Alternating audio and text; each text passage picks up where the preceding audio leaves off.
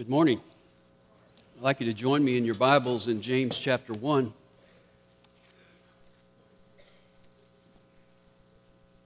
The writer of this book was Jesus' half-brother.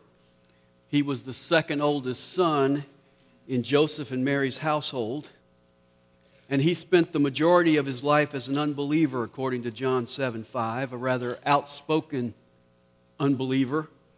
In fact, in Mark 3:21, he called Jesus crazy. And then about the age of 30, 1 Corinthians 15:7 tells us that he saw his brother after he had risen from the dead. And the skeptic became a believer. The mocker became an outspoken proponent of Jesus. The one who competed with and envied his older brother all his life became, as he says in verse 1, a bondservant of Jesus. That's the Greek word doulos, literally a slave of Jesus. And he calls him Lord Jesus. You see, his faith radically transformed his life. So much so that he was nicknamed James the Just as a reflection of his character. He was nicknamed Camel Knees as a depiction of his committed prayer life. And he was killed for his faith in about 62 AD. But about 13 years before he was martyred, James sat down and he wrote this book. And his message is, make your faith a living reality. Get Christianity into your life. Let's take Christianity out of the Sunday morning dressed up clothes and let's put it in overalls and work boots. Let's take it out of the pristine element of Sunday morning and let's get it into our daily lives. He says, I want you to take those truths that you already know and I want you to put some shoe leather on them. And I want you to walk them out in your day-to-day life. And in the first century, James' message is going out, as he says in verse 1, to the 12 tribes who are dispersed abroad.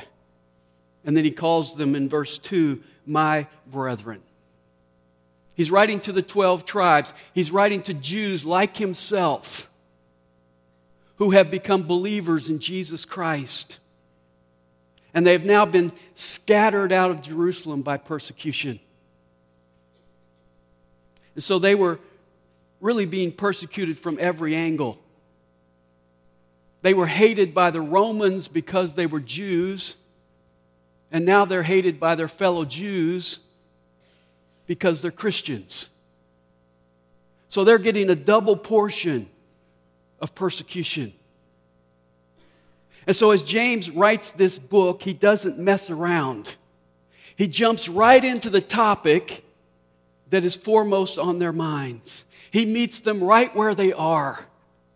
And so he tells them and us how to deal with suffering, how to deal with trials, how to deal with problems. Verse 2, consider it all joy, my brethren, when you encounter various trials. Now, that's kind of startling, especially to a Jewish mind. He says, when you have trials, smile.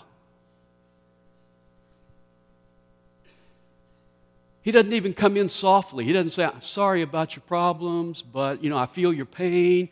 But no, he just says, count it joy when you have problems. Now that sounds strange to the Jewish mind. It also sounds strange to most Americans today. The Jewish mindset was that there was a direct correlation between troubles and sin. there was always a direct correlation between affliction and wrongdoing. All tragedy was cause and effect. So if something bad happened, then you must have done something bad. And we still think that way today. I hear people go through difficult times and they say, I don't know what I did wrong. Or we look at someone else who's suffering. You're talking about your grandmother who you admire so much, and you say, I don't know why this would happen to her. She's such a good person. And so we think in terms of cause and effect. If there's something going wrong, then somebody must have done something wrong.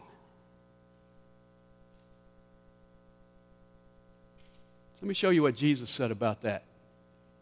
In Luke chapter 13, great passage for you to look at and dwell on. Luke chapter 13.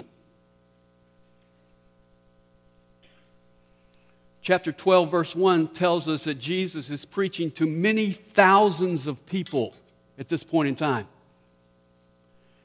And in chapter 13, in verse 1, it says, Now on the same occasion there were some present who reported to him about the Galileans whose blood Pilate had mixed with his sacrifices. Now you got to remember, in that day they didn't have CNN, didn't have smartphones. So Jesus is preaching and he gets a report about some breaking news. Some Galileans went up to offer sacrifices in Jerusalem, and Pilate sacrificed them. They went up to worship, and they got massacred. Jesus listens to the report, and then he asks a question in verse 2. And Jesus said to them, Do you suppose that these Galileans were greater sinners than all other Galileans because they suffered this fate? Because some died and others were spared, do you think that the ones that died were greater sinners than the ones that got spared? And their answer would be, yes. That's the way they thought. That's the way Job's friends thought back in the book of Job. When everything was going wrong in his life, they came and said, fess up. You had to do something wrong, or all these things wouldn't be happening in your life. That was the Jewish mentality. So Jesus hears about this catastrophe, and he says, do you think that these guys were greater sinners? Well, of course they do. And then notice Jesus' answer. As they're nodding their heads, yes, Jesus says in verse 3, I tell you, no. But unless you repent, you will all likewise perish. What happened to them was not because they were greater sinners. And then Jesus points out, the judgment is not a present thing. It is a future thing. The real judgment isn't going to come from Pilate today. The real judgment is going to come from God tomorrow.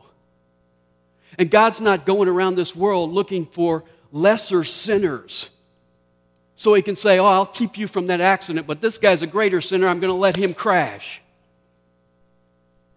God's not going around this world looking for lesser sinners. God is going around this world looking for who? Those who repent. Judgment is not today. When you see something happening in someone's life, you can't say, well, that's because they're a greater sinner than I am.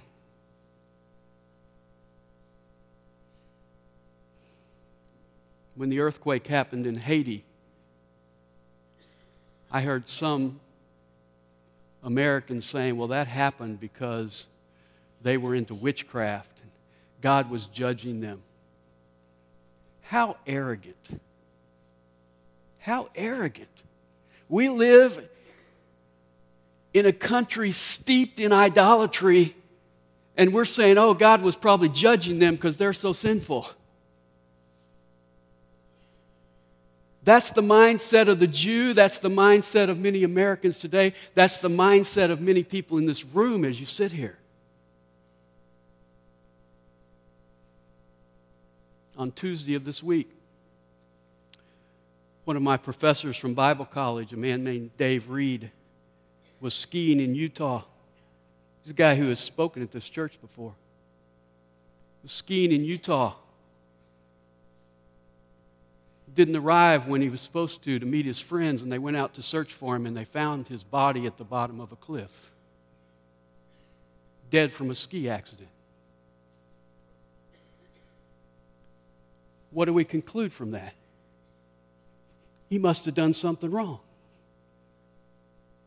He wasn't as righteous as me because I didn't die in a ski accident. No, the reality is when I go skiing, I usually stay on the green slopes.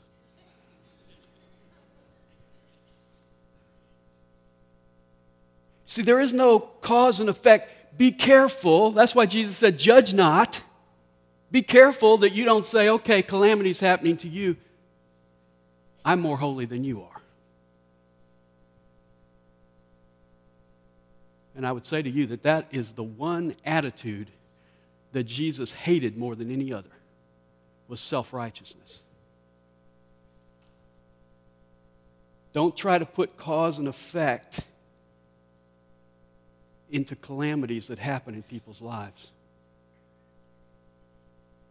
And then Jesus offers another illustration in verse 4. He says, or do you suppose that those 18 on whom the tower in Siloam fell and killed them were worse culprits than all the men who live in Jerusalem? Tower of Siloam fell over in Jerusalem. It landed on 18 guys who happened to be in the wrong place at the wrong time. And Jesus says, do you think that happened to those 18 because they were worse culprits or literally worse debtors than the other guy, the guy who the tower fell in and killed his friend and he's still standing there? Does he go, whew, Bob should have got his life together? Did it happen because those people were worse sinners? And Jesus says again, in verse 5, I tell you, no. But unless you repent, you will all likewise perish. I hear people joke about this all the time. You know, somebody does something or says something, and we back up and go, uh-oh, better get back, the lightning's going to strike.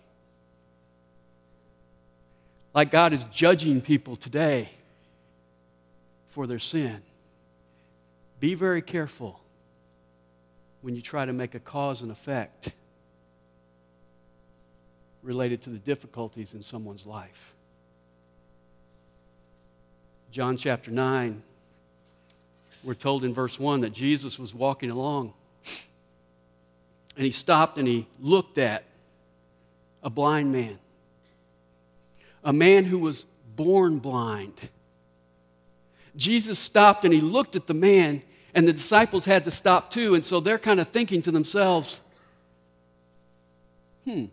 this doesn't fit our theology of suffering.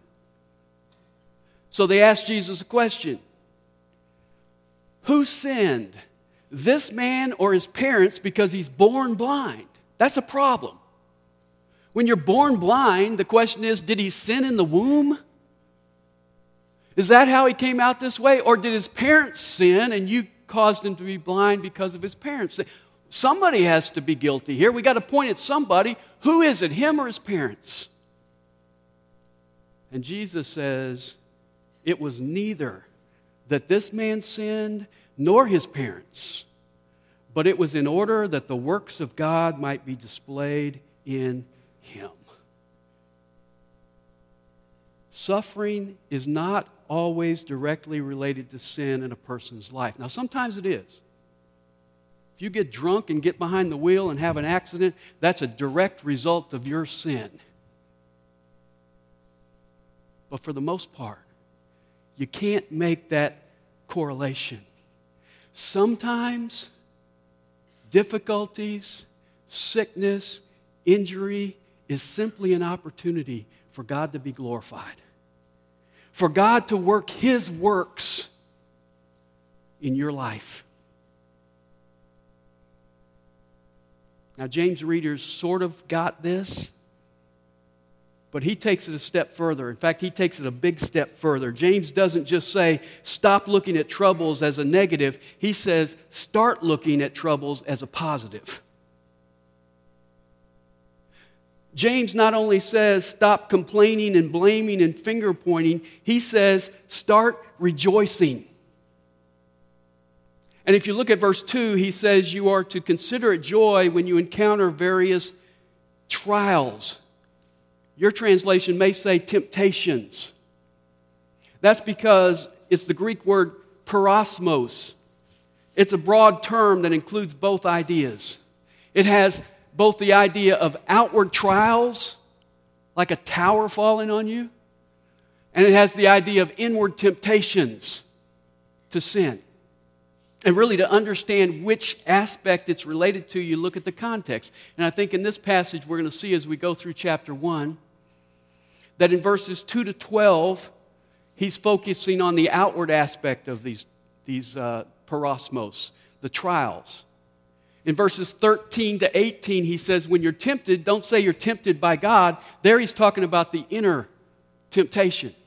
So in 2 to 12, we would use the word trials. In verses 13 to 18, the word temptations. And so what I want us to see this morning is that James points out some important things that we need to understand about trials in these first few verses. The first is, trials are unexpected. They're unexpected. Look at verse 2. Let me get back to James. He says, consider it all joy when you encounter various trials. Now, my translation says encounter. Actually, the King James was better on this. The King James says you fall into, I think it said diver's temptation.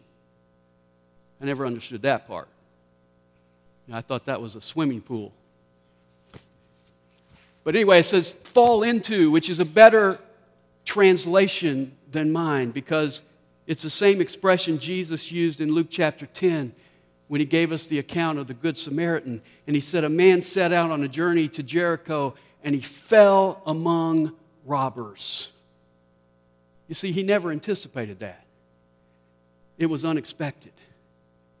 And that's the way trials are. You're going along smoothly in life, and all of a sudden, out of nowhere, unexpectedly, you fall into a trial. You can't plan on trials. You won't find them in your day timer. Tuesday, no, I can't make it. I'm going to have a flat tire at 1 o'clock.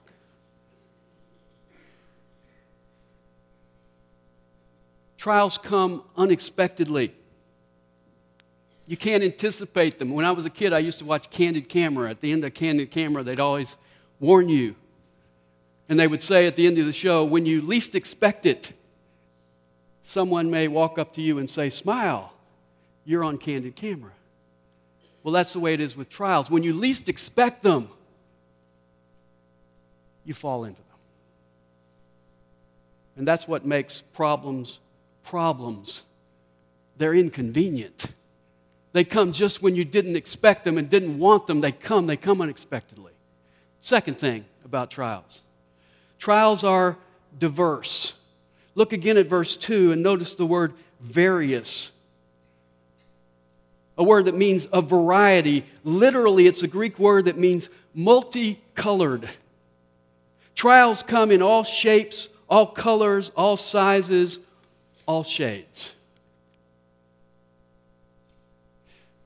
My favorite example of a trial is one I heard about many years ago. It's a man who writes a letter to his employer, and here's the letter. When I got to the building, I found that the hurricane had knocked off some bricks around the top. So I rigged up a beam with a pulley at the top of the building and hoisted up a couple of barrels full of bricks. When I had fixed the damaged area at the top, there was still a lot of bricks left over, so I went to the bottom and began to release the line holding the barrel full of bricks. Unfortunately, the barrel of bricks was much heavier than I was. And before I knew what was happening, the barrel of bricks started coming down fast, jerking me up. I decided to hang on since I was too far off the ground by then to jump, and halfway up, I met the barrel of bricks coming down fast. I received a hard blow to the shoulder. I then continued to the top, banging my head against the beam and getting my fingers caught in the pulley. When the barrel crashed to the ground, it burst its bottom, allowing the bricks to spill out. I was now heavier than the barrel. So I started down again at high speed. Halfway down, I met the barrel coming up fast and received severe injuries to my shins. When I hit the ground, I landed on the pile of bricks, getting several painful cuts and deep bruises. At this point, I must have lost my presence of mind because I let go of the line. The barrel came down fast, giving me another blow on the head and putting me into the hospital. I respectfully request sick leave. That's a trial. Maybe you've had some strange trials in your day. They come in a multitude of colors. There are little trials like flunking a test, little trials like having an empty mailbox or email box, little trials like tearing your favorite sweater, little trials like getting up in the middle of the night to go to the restroom and you stub your toe on the bedpost, little trials like a bad call by an official. A few months ago, my daughter Lindsay was home and she passed out in the kitchen and fell and hit her head on the hardwood floor. I rushed to her side, just missed catching her. And to compound the trial of her being injured, I was ironing at the time. Left the iron on my favorite shirt, which is now my ex-favorite shirt. Those are trials. I always dread teaching the book of James because I know as soon as I start teaching James, I'm going to have trials. On Thursday, this is probably more information than you want to know, but on Thursday,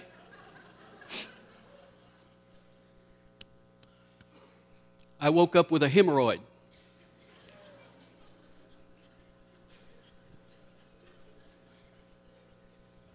And then to compound things, I got the stomach flu and had what we call at our house the big D.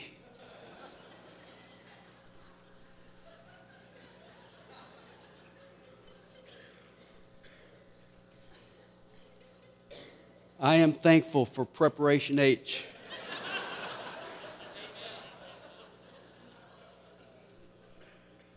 Those are little trials. There are also bigger trials. You can have something stolen from you. You can be in an automobile accident. You can experience the death of a loved one. Little trials, big trials. Some trials are quick. They come and they're gone. Other trials linger. Some of you are married to one.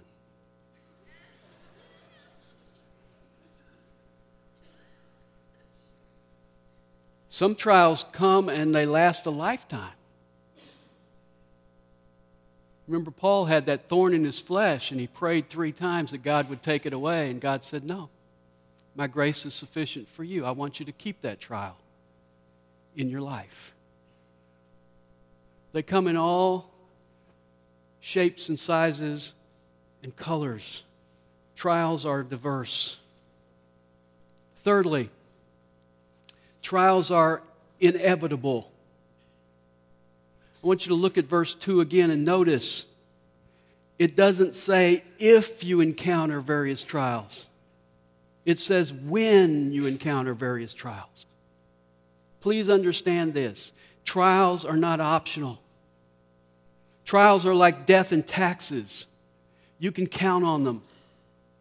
I can guarantee you today that you will have trials. In fact, there are three kinds of people in this room right now. There are those of you who are in a trial, those of you who just came out of a trial, and those of you who are about to fall into a trial. So don't sit back and say, this message isn't for me. This message is for everybody. You don't know what that next phone call is going to bring you. Trials are inevitable. If you don't have problems right now, just wait. Just wait. Trials are not optional. They're not an elective course in the Christian life. You're going to go through them. James addresses this letter to God's scattered people, not God's sheltered people. And the Christian who thinks the Christian life is going to be easy is in for a shock. Jesus said in John 16:33, in this world you will have trouble. That's a promise. In this world you will have trouble. And Paul said in Acts 14:22, through many tribulations we must enter the kingdom of God. Everyone has trials. Even unbelievers have trials. No one is immune. That's why in 1 Peter chapter 4 and verse 12, Peter says, do not be surprised at the painful trial you are suffering, as though something strange were happening to you. Don't be surprised by them. Trials are inevitable. They're going to happen in your life. You don't have to go out looking for them. They are going to find you.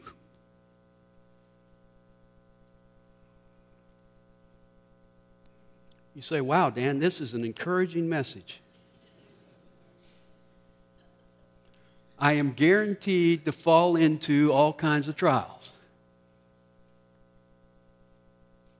Well, then let's go to the fourth point, because this is so important. If you don't get this, you're not going to get life. Fourth point, trials are valuable.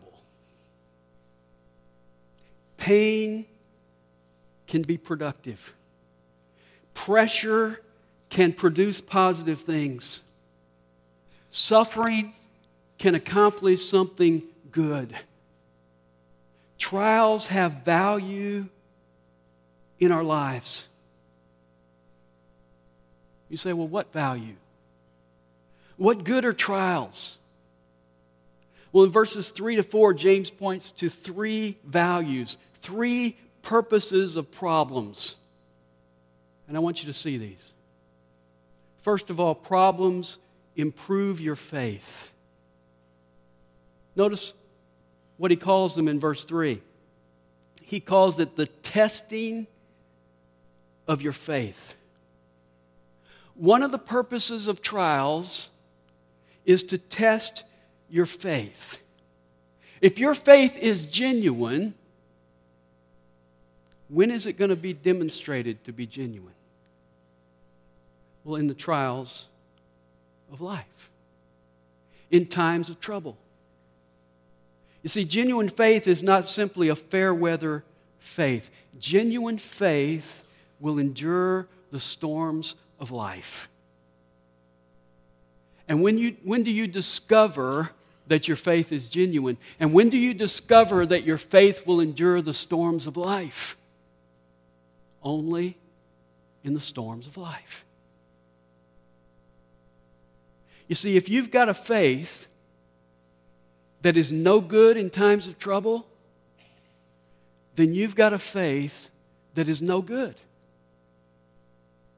Jesus said that in the parable of the sower.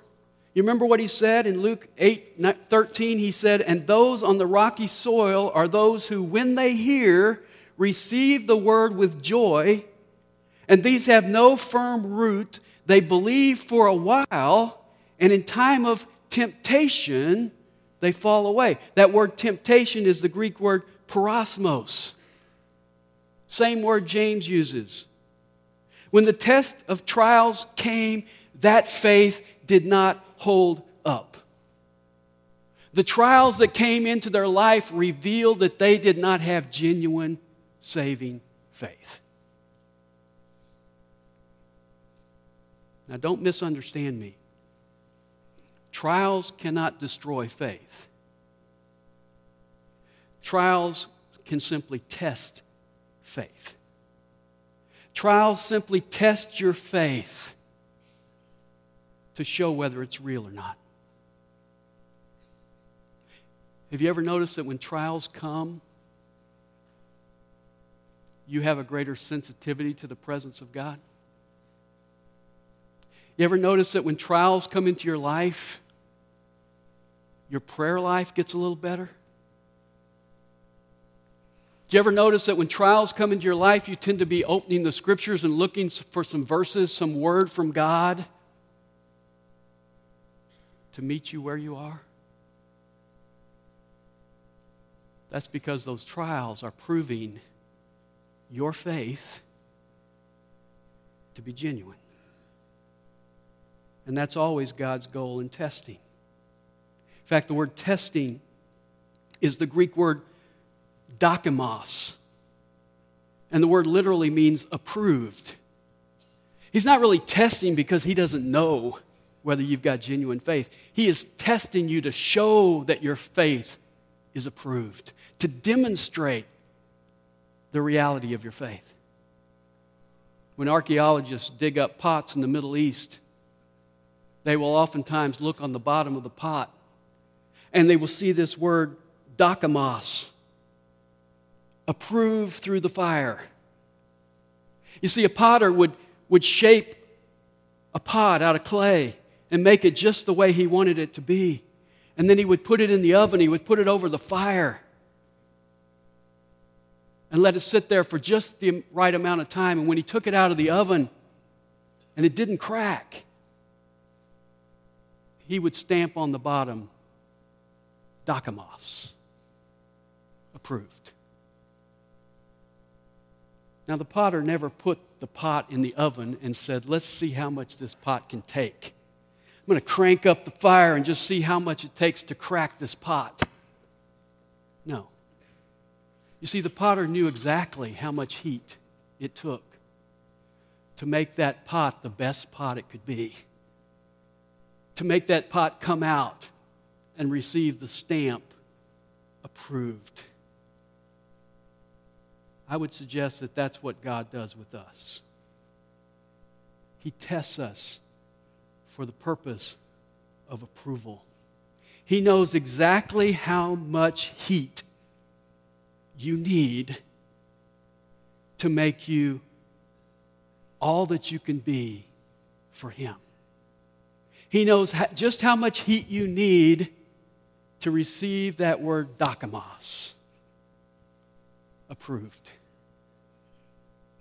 And yet so oftentimes, what do? God puts us in the heat and we jump out. We try to find a shortcut out of it. And God has a purpose. He's testing you for approval in your life. In fact, look over a few pages at 1 Peter chapter 1. 1 Peter chapter 1, Peter uses a similar illustration. In verses 3 to 5, he describes our wonderful salvation. And then in verse 6, he says, in this you greatly rejoice. In this great salvation you rejoice, even though now, for a little while, if necessary, you have been distressed by various trials. There they are again.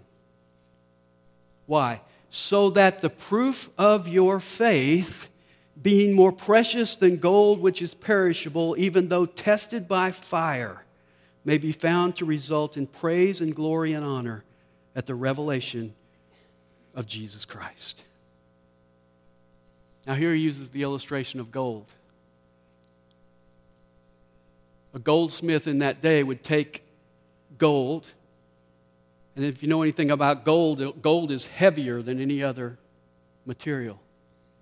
And so he would take maybe a piece of metal that he knew had gold in it, and he would put it in a crucible, and he would put it over the flame, and he would melt it down.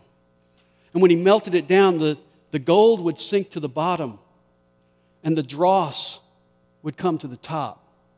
and he would scrape off the dross and keep heating it up and scrape off the dross until he got down to purer gold. And so the flame not only proved that the gold was genuine, it improved the gold by making it more pure. And so when God puts you in the flame, the trials, that's his purpose. He wants to show everyone that your faith is real, prove it, but he also wants to improve it and make your faith stronger by going through those trials. Second reason, problems build your endurance. Notice verse 3 again. The testing of your faith produces endurance. Now, the word endurance here comes from two Greek words, and it means literally to remain under. Trials give you the capacity to remain under. And again, our first instinct is to what? Find a detour. Exit stage left. Get out of this thing. And God's saying, my purpose is that you build endurance, to allow you to stay under that trial, to hang in there, to be steadfast, to be strong. Our prayer is often, God, get me out of this. And God may be saying to you, I want you right where you are, because I want to build endurance in your life. I like to lift weights. You wouldn't know it because I go on spurts. I lift weights for a while and then I quit. And then I lift weights for a while and I quit. And when I go back, it's always the same process. I'll go down to the gym and I'll go in and I feel really strong and vibrant. I'm like, this is really easy. Why didn't I do this? And I start pumping iron and doing curls and doing squats and doing the whole thing and get done and walk out of there and I feel great and it never fails. The next day, what I thought was very good has turned into a trial. I can't even walk up steps. I can't even button my shirt. I mean, was I crazy? Why would I put myself in that situation? But I have a trainer. He doesn't want me to say his name, but he's on staff here. He feels I'm not a good advertisement.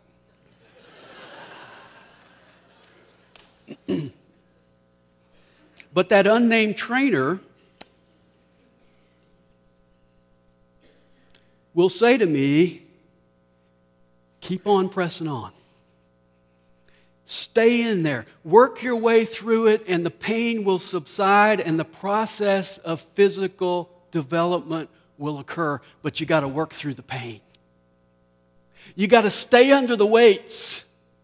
Don't bail out. In fact, sometimes he says, you're not bringing them down far enough. You're not doing it hard. It's not hurting enough. Stay under the weights. Well, that's literally what this word means. Stay under the weights. See, God is like your spotter. God comes and he says, okay, here you go. And he puts the weight down on your chest and you say, oh, I don't want to be under this. I want to slide the weights off and get out of here. God's spotting you and he's saying, keep on going. Keep on pushing. Endure. You can do it. And if you'll push up this weight, guess what? You'll move on to bigger weights and be able to endure greater things for God. We're going to stop there today. Trials are going to happen. They're going to come in all kinds of colors and shapes and sizes.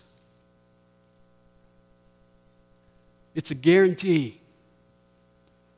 So you need to understand that trials are valuable. Stop fighting them. Stop associating them always with sin. Somebody did something wrong. Start realizing that God has a purpose in those things. Not just the big trials, the little trials of life. He has a purpose in those. He wants to test your faith, to show it to be true and to make it more real. And He wants to build endurance in you. There's only one way to do that. And that's to stay under the trial and let God equip you to go through it, not around it, so that He builds that endurance in your life. We're going to close our service by singing together. I can guarantee you that everybody in this room, if you take a moment, can think about a trial in your life right now. Maybe it's happening to you, maybe it's happening to a loved one. I want you to think about how you're handling that trial. You say, Dan, I'm not rejoicing in it, that's for sure. I'm fighting against it. Maybe you need to view it differently and realize God has placed that in your life for a purpose. And cooperate with God so that you can say, God, not only thank you for this trial, but I rejoice in this trial because I realize the outcome is going to be that I'm going to be somebody whose faith is stronger and someone who can handle more difficulty in my life down the road. Let's stand and sing together, and as we do, maybe you need to talk to the Lord right now about what's going on in your life and switch your view so that you see it from His vantage point.